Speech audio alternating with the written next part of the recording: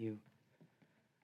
Well, praise the Lord. It is just a tremendous joy and privilege to get to be here with you all. Appreciate the opportunity to gather together with you. Many familiar faces here, families that I've gotten to know over the years, and I appreciate so much Pastor Hovey and his faithfulness over these many years. I've known many families over the years that have attended this church here, and I know they've been so blessed by the fellowship, by the preaching of the Word of God, by the music, and by the opportunity to gather together and to seek the Lord together. So it is just a joy to be here and to be gathered together.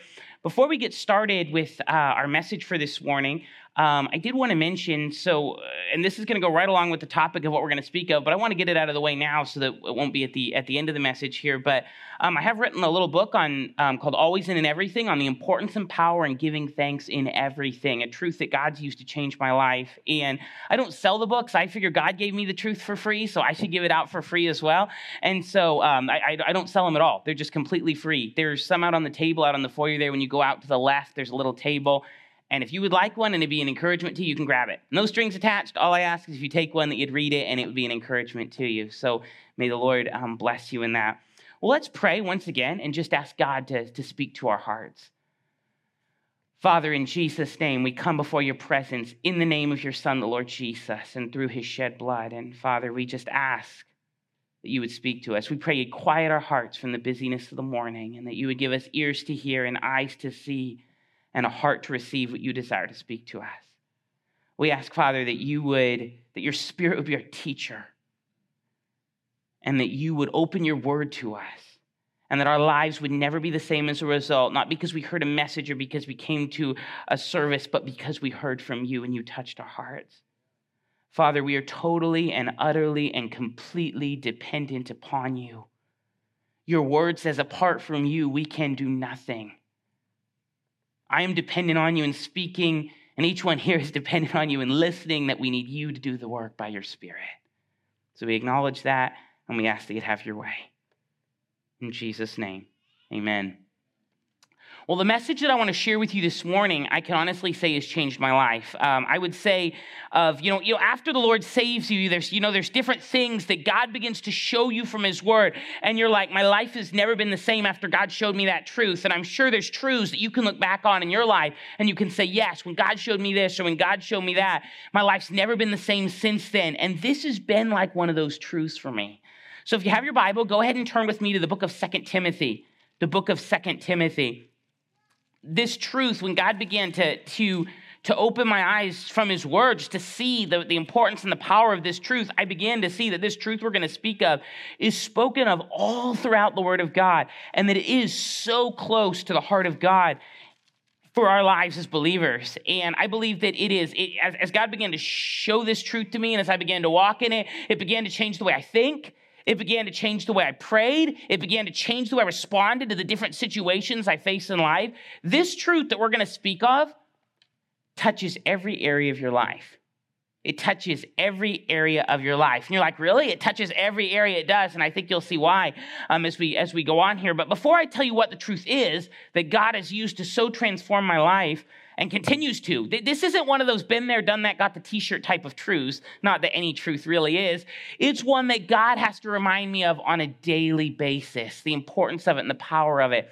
And so in 2 Timothy chapter 3, we're going to go there in just a minute. But before we do, I want to tell you a little bit of the journey of how God started me discovering this truth from his word. I remember I had flown into the Chicago O'Hare Airport. It was in November, and I had flown into the Chicago O'Hare Airport, and my ride was going to be a little bit late picking me up, and so I had a little bit extra time, and I thought, well, I have a little extra time. I had one of those little pocket New Testament, has like Psalms. This is before I had it all on my phone. And I had the Psalms and the Proverbs and the New Testament, and so I had one of those little New Testaments in my pocket, and I thought, I have a few extra minutes. I should read the word. Right? Scripture talks about redeeming the time. And so I pulled out my little Bible there, and I'm sitting there in the airport, and I don't know if I just happened to open to this or if I'd been reading there previously, but I opened to 2 Timothy chapter 3. And this is what I read. It starts out in verse 1. This know also that in the last days perilous times shall come. Anybody feel like we're living in perilous times? We do, don't we? It says, this know also perilous times shall come. For men shall be lovers of their own selves, covetous, boasters, proud, blasphemers, disobedient to parents. And you're reading down that list and you're like, wow, this is a list of some pretty serious sins, right? Covetous, boasters, blasphemers. This is pretty serious. It says covetous, boasters, proud, blasphemers, disobedient to parents, unthankful, unholy. And when I read that, it was like the word unthankful seemed to jump off the page at me. That God put unthankfulness in the same list as unholiness and blasphemy. Now, I had never thought about it with that kind of weight, with that kind of seriousness. I mean, I knew it was wrong to be unthankful. I knew you shouldn't complain. I knew that wasn't a good thing to do. But I never thought of it with this kind of weight, with this kind of seriousness. The way I would have thought of it, maybe you'd be this way too. I probably would have, because sometimes we think, it's not actually like this. This is not a biblical way of thinking, but this is the way we often think. We think there's like these big sins, right? Like, murder and adultery, and those are the big sins. And then we think there's little sins that are like pride or murmuring or those other things that we think are not that big of a deal. When in reality, the scripture says he who offends in one point has offended in all, and a lot of the things that we think are little are actually the root of the things we think are bigger, right? But I would have thought that this wasn't that big of a sin.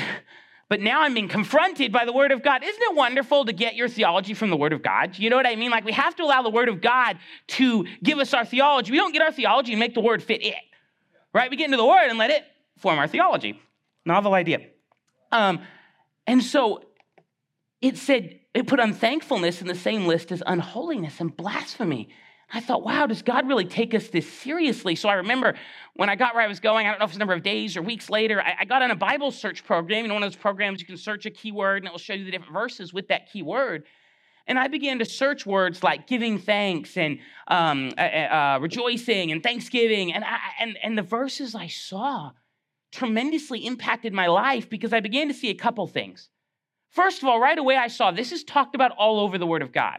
Like the importance and the power of giving thanks and the seriousness of murmuring and complaining is scattered throughout the whole Bible. It's not just a few obscure passages. It's all over. And then I also started to see that as I began to see God's heart that we would give thanks, it was in everything. And it was at all times. And that this was something that was supposed to be a part of each part of our life. That it was something to have an impact on our life on a daily basis. The importance and the power of giving thanks. But before I talk about some of the things that God began to open from his word about the importance and power of giving thanks and the impact that I've had on my life, I want to take a minute to delve a little bit more into this idea that I began to see of his word of how serious unthankfulness was. It's interesting, even in the passage we just said, where it said, this also in the last days, perilous times shall come, for men shall be lovers of their own selves. Boy, if we were to mark our day, men becoming lovers of their own selves. It's a serious thing, right? And in a lot of ways, my unthankfulness and murmuring comes because when I'm focused on myself. Murmuring is a verbalizing of selfishness, right? And so, but that unthankfulness was in the same list there as blasphemy. And then I began to see some of the other scriptures, like in 1 Corinthians 10:10. It says, neither murmur ye, as some of them also murmured and were destroyed of the destroyer. Did you catch that? It says, neither murmur ye, as some of them also murmured and were destroyed of the destroyer.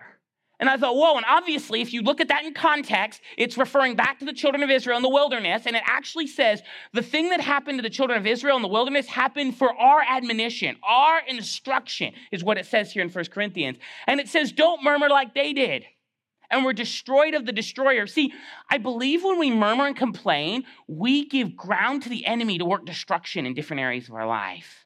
Right? It says, neither murmur ye, as some of them also murmured and were destroyed of the destroyer. Now, why does God take murmuring and complaining so seriously? You know what I mean by murmuring, right?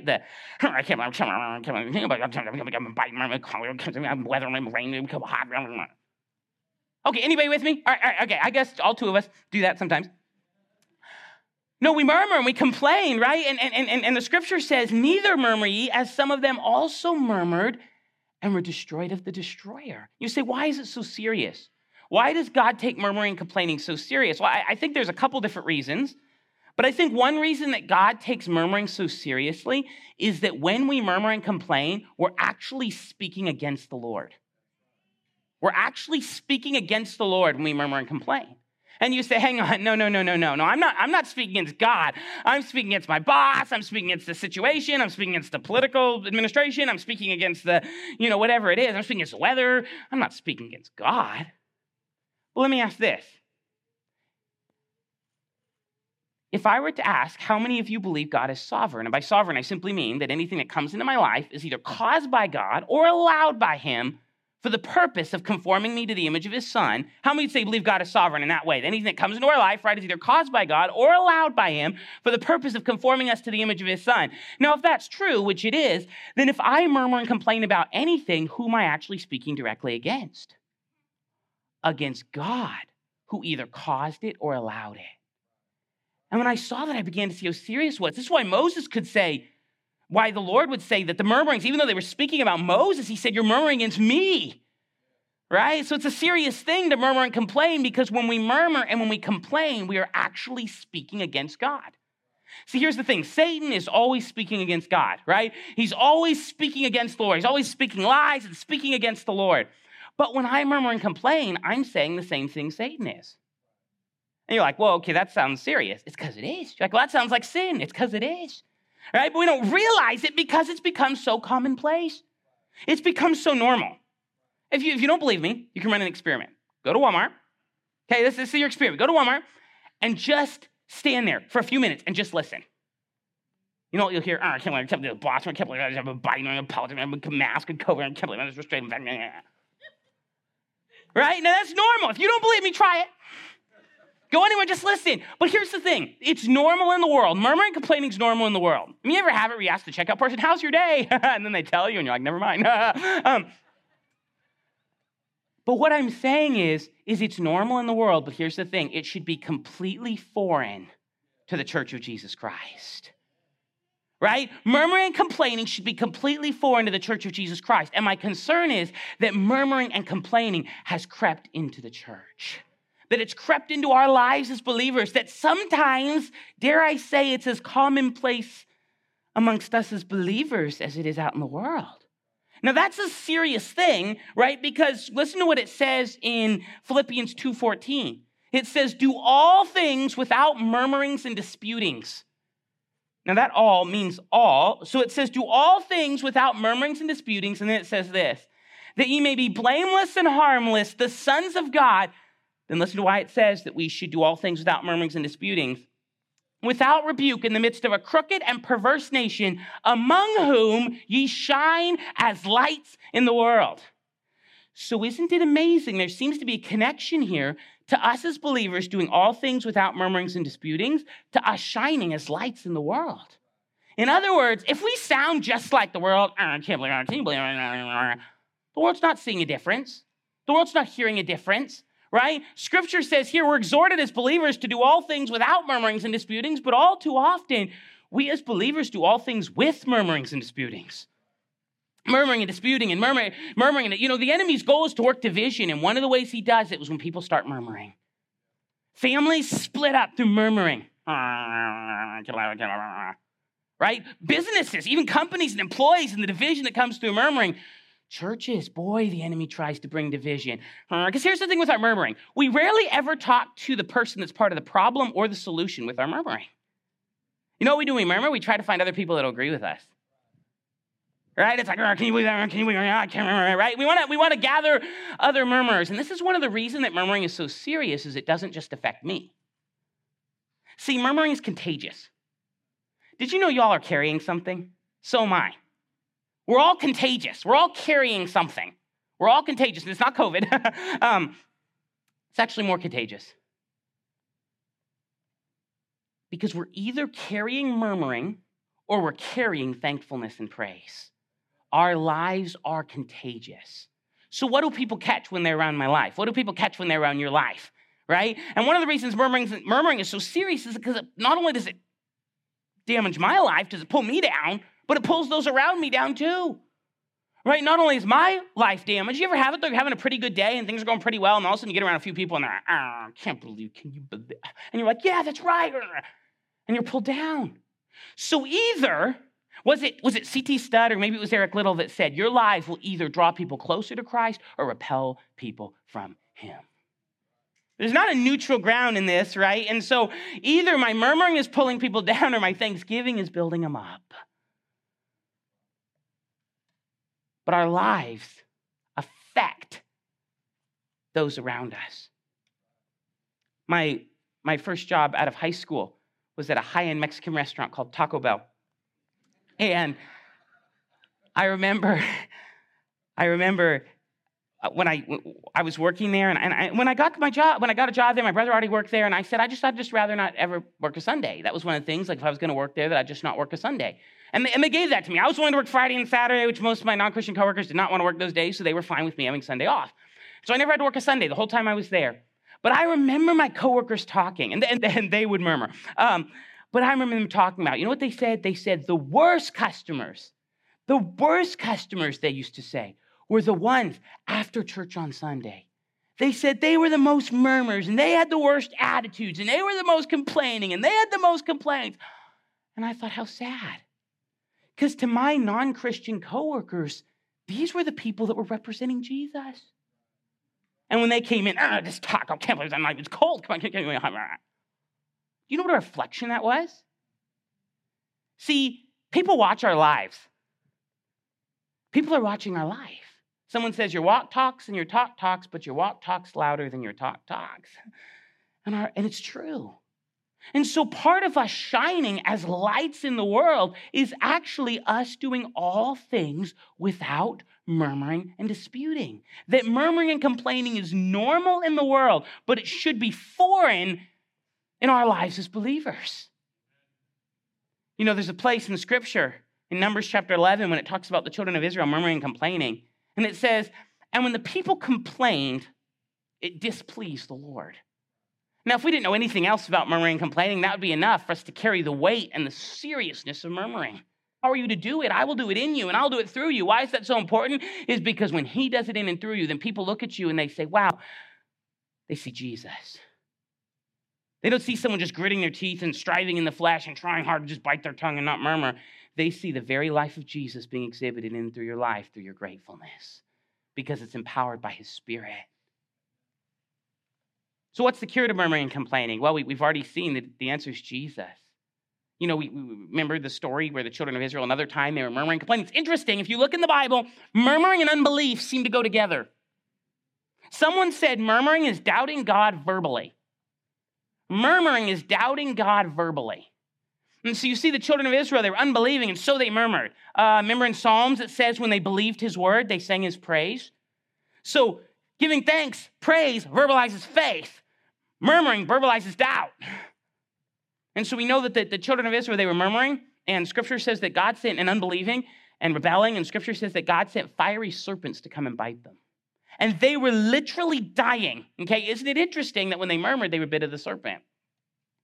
See, I believe when we murmur and complain, it's like we allow the enemy to inject his venom in our life of bitterness, of anger, of lies. Because when we murmur and complain, it's like we're giving voice to those things. I think we don't realize oftentimes how it affects our lives. We don't realize how it leaves a crack in the open for the enemy to attack us and to work havoc in different areas of our life because of our murmuring and complaining. So the children of Israel were literally dying. What did God tell them to do? He said, take a brass pole with a brass serpent wrapped around it, right? The brazen pole with the serpent wrapped around it. And it says that as soon as the children of Israel looked at it, they were healed. And Jesus would later say in John 3 that brass serpent was a picture of him being lifted up on the cross. See, the cure to murmuring, the cure to complaining is looking to the cross of Jesus. There is no ungratefulness at the foot of the cross. There is no murmuring at the foot of the cross, only a heart overwhelmed with gratefulness, for God is so good to us, and his mercy endures forever. I mean, remember, we were so lost in our sins and on our way to an eternity in hell. And God, in his mercy and in his grace, sent his son, the Lord Jesus. And he brought us out of the kingdom and the grip and dominion of darkness into the kingdom of his dear son. And he didn't just do that, but then he also comes and he lives inside of us. Scripture says he's given us everything we need for life and godliness through his son. He's made us partakers of the divine nature. He's made us citizens of his kingdom. What are we doing, murmuring and complaining about anything? See, to murmur and complain is to look at myself. To give thanks is to look away to Jesus. And we see all that he's done for us and all that he is to us. How can we not just have our hearts overflow with gratefulness? When we see all that he did at the cross, if he didn't do one more thing for us from this day forward, we could give thanks for all eternity. And he continues to bless us and work mightily in our lives. What are we doing murmuring? What are we doing complaining? How could our hearts not just be overwhelmed with gratefulness? The other thing we realize at the cross is the reality that we need Jesus to do it in us and Jesus to do it through us. Scripture says it this way in John 15, apart from me, you can do nothing.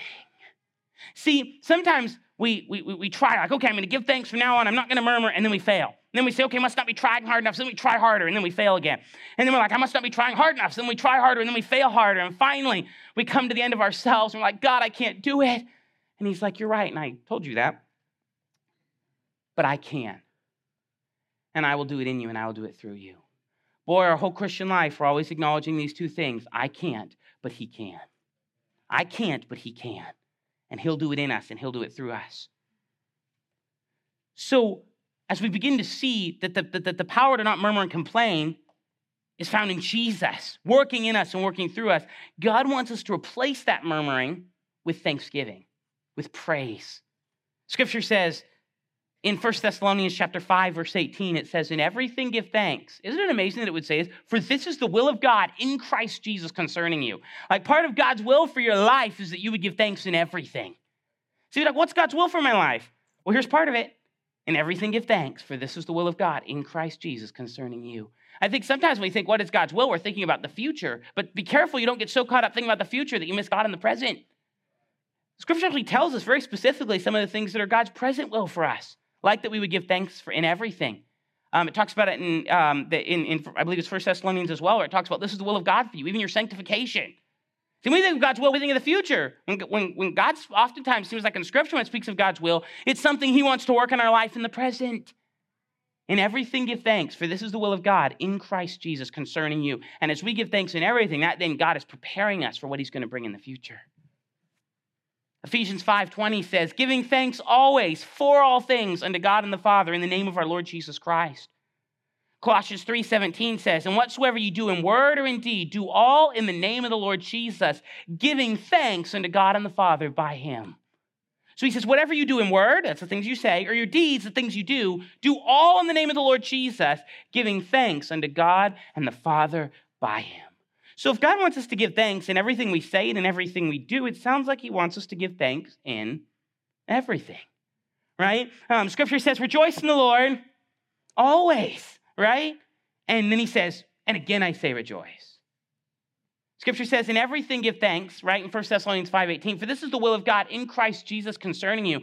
You know, I'm not a Greek scholar, but I dug into the Greek in this verse a little bit. And in the word everything there's a profound insight here. In that verse about in everything give thanks, the Greek word for everything there is the Greek word pas, P-A-S.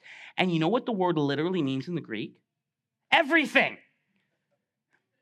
See, you're like, okay, this is profound theology. But this is so important. When the Bible says all, it means all. When it says everything, it means everything. See, because I think we have our yeah, buts. You know what I mean? Yeah, but what about this? Or yeah, but not in this situation. Yeah, but you don't know. You don't see that in the in everything. It's in everything give thanks. For this is the will of God in Christ Jesus concerning you. He says giving thanks always for all things, right? That covers the gambit. God wants us to give thanks in everything. Scripture says rejoice evermore. The word evermore there means continually. But I like the idea of evermore. In other words, that every day it's more. That every day we're praising him more. That every day we're thanking him more. Right? How does it say? I'll bless the Lord at all times. His praise shall continually be in my mouth. It's all over the Scripture. God's heart that we would give thanks, not just in some things, not just in most things, but in everything. But how many of you know when God starts to teach you something, he starts giving you opportunities? Right? He starts giving you opportunities to live it out in your life. Oswald Chambers said, God will work out what he's worked in. And he starts giving opportunities to work it out in our life.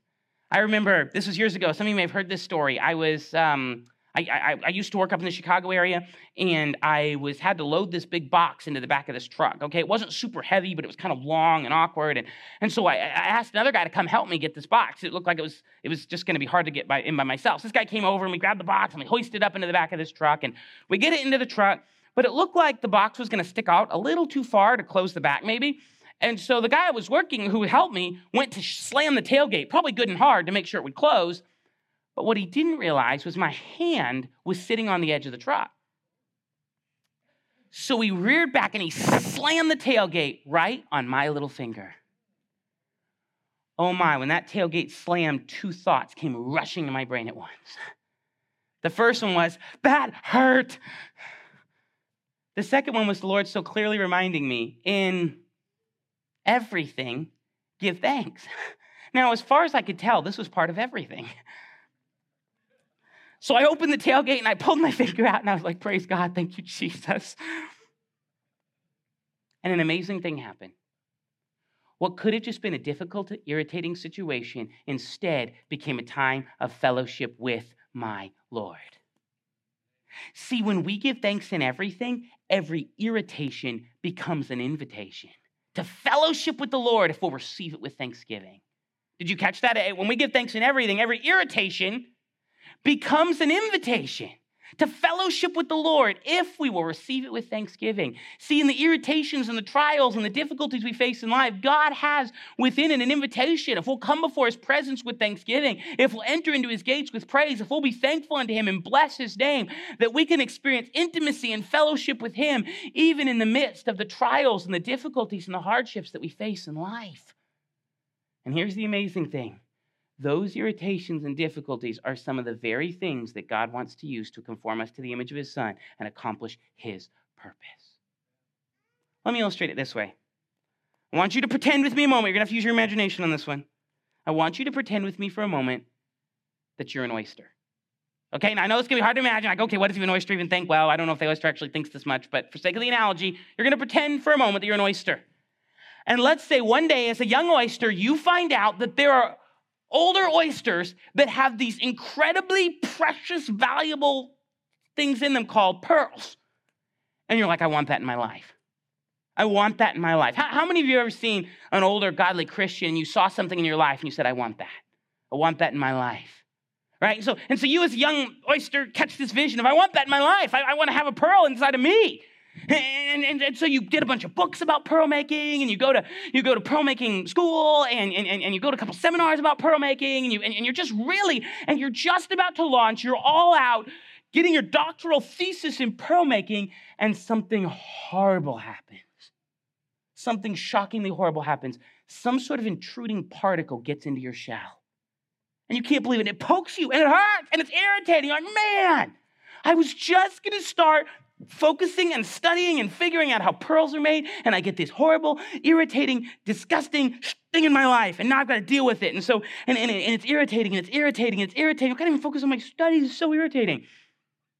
And so you start to produce, if you're familiar with the way oysters work, what the oyster starts to produce to deal with that irritation when a particle, maybe a dust or a bit of food or something gets in there, what they use to deal with that irritation is they produce a secretion called mother of pearl. It has a very complicated scientific name, but the name we know it by is mother of pearl. And so as that oyster produces that secretion, it begins to form into a pearl. See, what we think is the irritation, what we think is the distraction, what we think is the difficulty, what we think is the trial is actually the very thing that God wants to use to produce the pearl of the life of his Son in us. See, I think sometimes like, man, I really want to be Christ-like. And so God starts to send irritations and difficulties in your life. I'm like, oh, what is this? It's what God's going to use to produce Christ-likeness in you if you'll receive him with thanksgiving. See, if I just go, then I miss it. Don't waste your trials, right? God doesn't want us to waste our trials because no matter what, trials are going to come. Difficulties are going to come. I think as Christians, we even get a few bonus ones.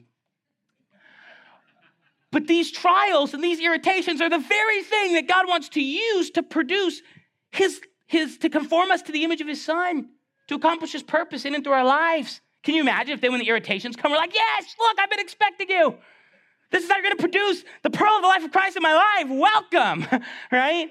Now, you're like, that's crazy. But if you look in the Bible and you look through the whole Bible, you're going to see that's actually the exact attitude the Bible says we're supposed to have about trials.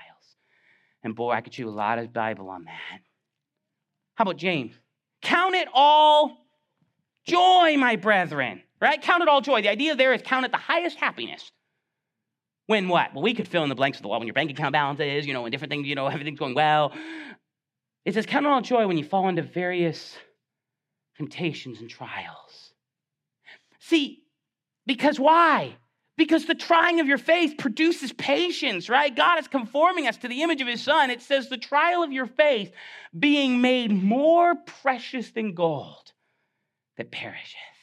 Isn't it amazing that he would say the trials that we walk through are more precious than gold? You know why? Is because they produce something eternal in us. They conform us to the image of Christ if we'll receive them with thanksgiving. The flame will not hurt you. I only design, as the hymn says, the dross to consume and the gold to refine.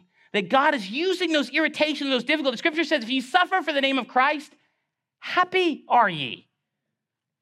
Isn't that amazing? It says, blessed are you, and men shall revile you and persecute you and say all manner of evil against you falsely for my name's sake. Rejoice. And be exceeding glad. See, we read that and we get so used to it. We're like, oh, do you realize it's like saying when people revile you and persecute you and say nasty things about you, rejoice. If it's for his sake, it has to be for the sake of the Lord. That is an important detail.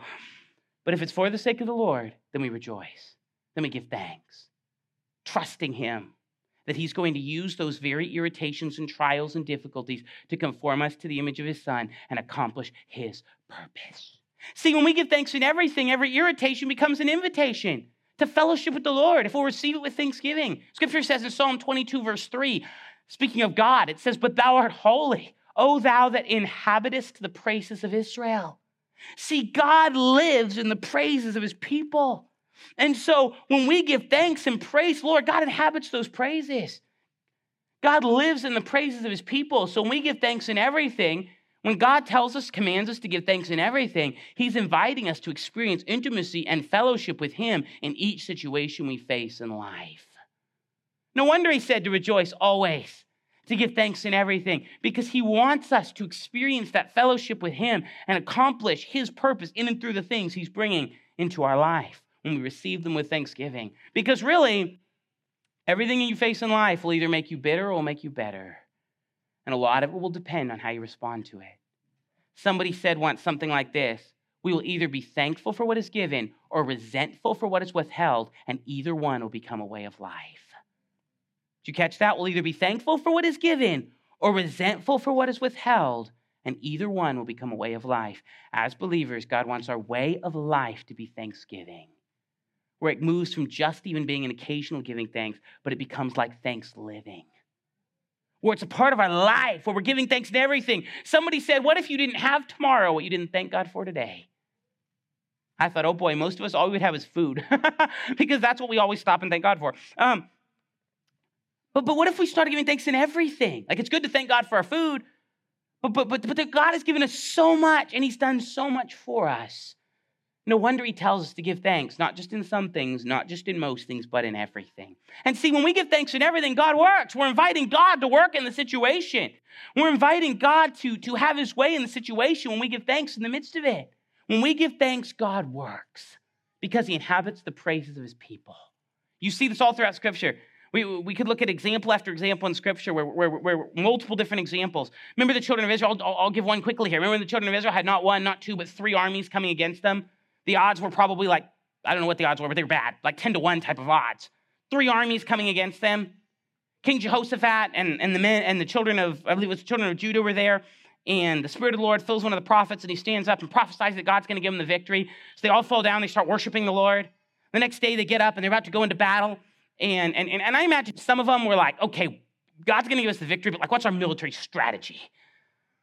Like, okay, here's what we're going to do. You want to hear the military strategy that they came up with? They say, here's what we're going to do. We're going to get some of our men. We're going to get some of the people, okay? We're going to send them out in front of us. Good plan, good plan. And they're going to sing. They're going to what now? You said they're going to sling? Like they're going to sling stones at the enemy?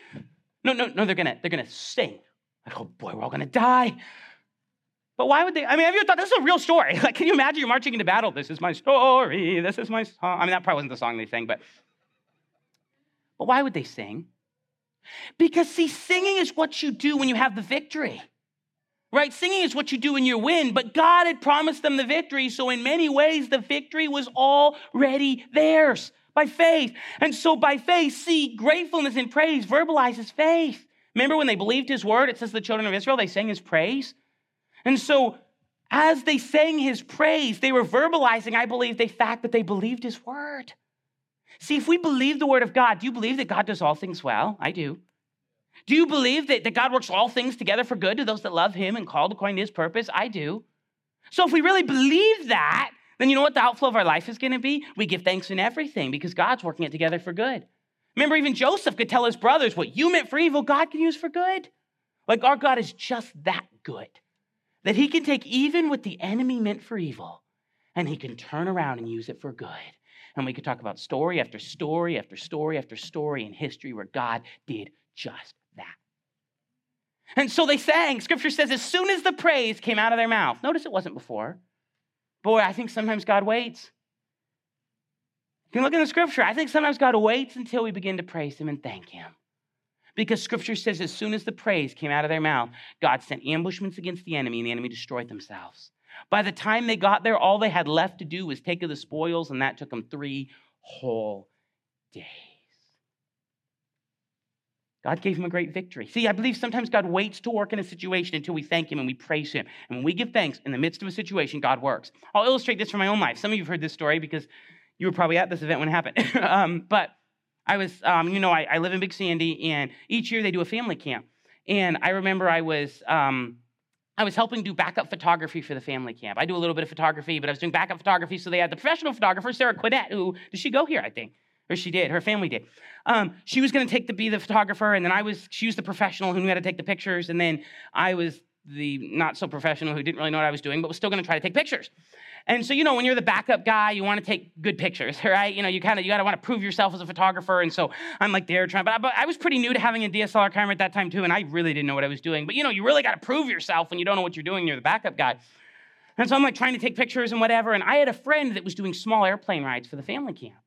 And I thought, wouldn't it be neat because one of the evenings they were going to have a special guest speaker come in named Lou Sterrett, who does training with horses, and he'll train horses and talk about the Lord, and it's a really powerful presentation that he does. And it was going to be community night, so they're going to have people coming in from the community, and then everybody from the family camps, they're going to be all sitting out on the bleachers, and they were going to have the corral and the lights over the corral and the horses, and Lou Sterrett was going to be there training them. And I thought, wouldn't it be neat? I had a friend that was doing small airplane rides for the family camp, and I thought, wouldn't it be neat if I could fly up from above, and if my friend could take me up in his little plane, and I could take a picture from above of everything that was going on below.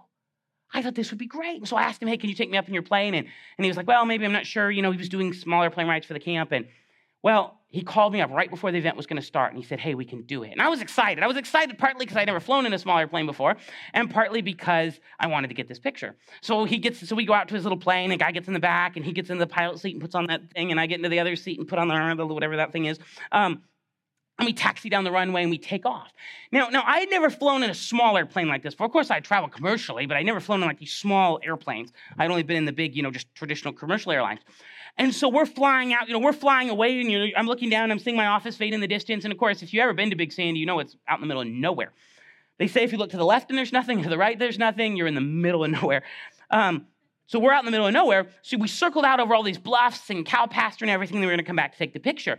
Well, I had my DSLR camera, but I had just gotten a new iPhone. The iPhone 7 Plus had just come out at the time. It was the first iPhone to have 2 lenses on the one camera.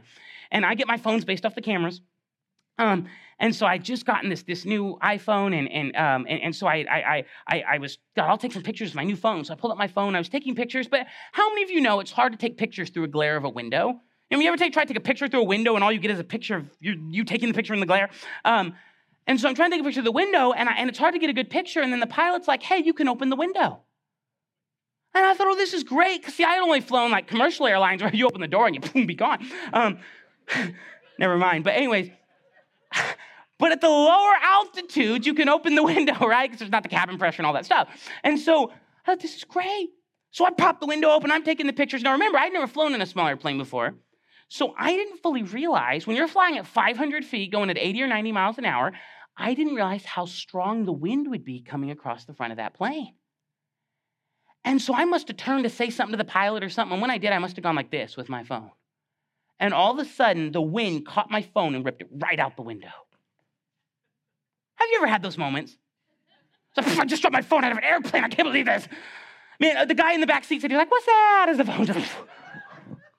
I thought we could put it to my phone. And those phones aren't cheap, you know. I mean, I could put the phone. And this was pride, right? Because right away I thought people are going to be like, hey, what happened to your new phone? I'm like, I dropped it out of an airplane.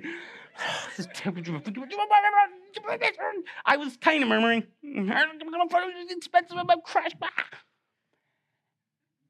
And then the Lord spoke to me, not audibly, but in my spirit. In everything, give thanks. See, God gives us invitations, opportunities to live it. I remember my heart was probably like, Lord, not now. And I think the Lord was like, you've preached it. Somebody said what you testify with your mouth, God will test with your life. God will give invitations. Don't worry, you'll probably get some, maybe even before the day's out. So I sat there in the co-pilot seat of the plane with my phone off in nowhere land somewhere, and it's like, well, thank you, Lord. And at first it was a little weak, I'll be honest. Now, in the big scheme of eternity, losing a phone's nothing. But at that moment, losing the very expensive phone felt like a big deal. And I was like, thank you, Lord, that you're good. I couldn't think of any benefits out of the situation kind of thing, so I'm just like, thank you, Lord, that you're good. By the way, that's a really good plumb line to drop. Thank you, Lord, that you're good. And if you can't think of anything out of the situation and you're like, man, it's just confusing, you don't understand why it's happening, but it's like, thank you, Lord, that you're good. And because you'll never cease to be good, I'll never cease to praise you. Like, thank you, Lord, that you're good. And it's like that fellowship with the Lord was restored. It was like that, you know, sometimes you ever have a really good quiet time, you're doing great, and you're excited about it, and then all of a sudden someone says that thing to you, or that something happens, and all of a sudden you're not fellowshipping with the Lord anymore. You know what I'm saying? Where it's like, I think what happens is when instead we give thanks, those irritations and trials instead turn us to even closer fellowship with the Lord. If we keep turning to him and turning to him and turning to him, our intimacy with him keeps going deeper and deeper and deeper. Isn't it brilliant how God set it up? And so I remember we went and I took the picture with my DSLR with the strap tightly around my neck over the vent, and then we circled around and went to land the plane, and I prayed a really simple prayer. Lord, we don't know where this phone is. You do. Would you show us? I didn't even think to pray it wouldn't be broken after dropping it from 500 feet. So we knew roughly a 100-acre radius of where it was. Out in bluffs and cow pasture and ponds and all this stuff. It was a black phone in a black case, and right before I got on the plane, I flipped it on silent so it wouldn't ring on the plane. The guy with me was like, man, you stacked everything against finding this phone. I was like, thank you, Lord. And we drove out there. We knew it was like a needle in a haystack. The sun was just setting. Where were we ever going to find it? We're never going to. We drove out there. I mean, it's out in the middle of nowhere. We're never going to find it. So we turn around. We start to drive back. And my friend was like, well, hey, maybe you could use technology to find it. Okay, iPhone has this thing built into it. It has GPS technology built into it called Find My iPhone. It's so the government can, never mind. And it's this GPS technology, and I'd never used it before, but I thought, well, I didn't know if I had it on, but I thought it's worth a try. So long story short, I get the Mac computer, and I open it up, and I log into the iCloud account, which is like Apple's online storage thing, and it popped up on the screen with the apps that you can access from iCloud. And one of them was Find My iPhone. So I clicked it, Find My iPhone, and this compass comes up on the screen. And we're all just like watching, like, what's it going to do? Then it drops this Apple Maps picture of the campus on the screen. And this tree. And a little ways away from this tree, that's a little glowing dot, this is last signal given off like a minute ago, just a little ways away from this tree, because the apple never falls far from the tree. And we were like, no way, could it be? We ran out there, we jumped in the car, we bounced down the farm road, we climbed over the barbed wire fence. And there, laying in the grass, as far as I could tell without a scratch on it, was my iPhone 7 Plus. I couldn't believe it. I picked it up and it worked pretty much perfectly. It was easy to praise the Lord then. I was like, thank you, Lord. My God is so big. My God is so strong. There's nothing my God can't do. It was easy to praise him then. See, it's easy to praise him after we see how the situation's going to work out. But I believe the praise that is sweetest to our Savior's ears is the praise that comes before. Before we see, where we give thanks by faith. God, thank you that you are good. And maybe the situation you're facing in your life, obviously in the big scheme of things, losing a phone is not a big deal. But you're facing a situation, you don't know what's going to happen, you don't know how it's all going to work out. Let me encourage all of us, let us give thanks by faith, trusting him. As we come to a close here, some of you might be like, well, that's wonderful. That's great, but my situations don't work out that well. Well, God wasn't done teaching me, because I enjoy fishing. And a number of months later, I was out on the lake there in Big Sandy, and I go to paddle to the spot where I was going to fish, and I was really new to canoeing at that time. I hadn't done a lot before. And so I'm paddling out to where I was going to fish, but I didn't always realize how tippy those canoes could be. And as I'm paddling out, I turned to get a lure or something, and when I did, the whole canoe rocked sideways, and I almost fell in the water. And I'm like, whoa, and I barely righted the canoe, and I'm like, oh, I'm so glad I didn't fall in. Oh, no. That same phone had been in my pocket, and boop, bloop, bloop, bloop, bloop, bloop, it slipped right out of my pocket into the water. Man, I can't believe I threw my phone into the lake. I can't believe it. You probably figured it out now. In everything, give thanks. And it came a little quicker this time because I'm like, thank you, Lord. You got this worked out. Thank you, Lord. There was this guy sitting on the lifeguard. He wasn't a lifeguard, but he was sitting on the lifeguard thing. He was like, did you just drop your phone? I was like, yes, praise the Lord, and pass home, bye-bye. I didn't say that, but it was all felt. It turned out he was one of the best free divers on the campus, and long story short, he gets another guy. They even put on some scuba gear, and God bless these guys. It was February. That water was cold, and they jumped in the water to try to get the phone. And I'm like, thank you, Lord. God's going to work it out. The phone's going to be found. It'll be another great story. And guess what? I think there was a bass that got a really nice phone. We never found it. But I see that God was teaching me a lesson through this. See, when we give thanks, God works. Sometimes he comes in and he radically changes the situation like he did in the first story. But other times when we give thanks, God works and the situation stays the same, but he changes us. See, I think we're always like, God, change the situation. God, get me out of this mess. God, change this person. God, judge this person. God, change this. And God's like, you first. See, he wants to change us first. And I believe when we receive the situations with thanksgiving, then God is able to work the change he needs to in us. And then sometimes he changes the situation later as well. See, when we give thanks, God works. Sometimes he changes us. Sometimes he changes the situation. Sometimes he changes us. And sometimes he does both. But when we give thanks, God works. No wonder he told us to give thanks, not just in some things, not just in most things, but in everything. So I'll close with this thought. Do you ever wake up in the morning and it's just one of those mornings? Yeah, I don't know if you have these. It's kind of one of those Monday morning kind of mornings, and you're like, man, I can't think of a single thing on planet Earth to give thanks for. Do you ever have this happen where you wake up and it's just like you haven't been up for 30 seconds and you're tired, discouraged, and angry, and you're like, anybody been there? Okay, all two of us. No, you wake up and you're like, man, I can't think of anything to give thanks for. If we're to get honest, I think we've all had days like that. So next time that happens, there's something I want you to do. We're actually going to do it right now. Okay, we're going to practice. Next time you're like, it's one of those mornings, it's Monday morning, one of those mornings, there's something I want you to do. We're actually going to do it right now. We're going to practice. I'm going to do it, and then I want you to do it. Okay, that's what I want you to do next time that happens. Ready?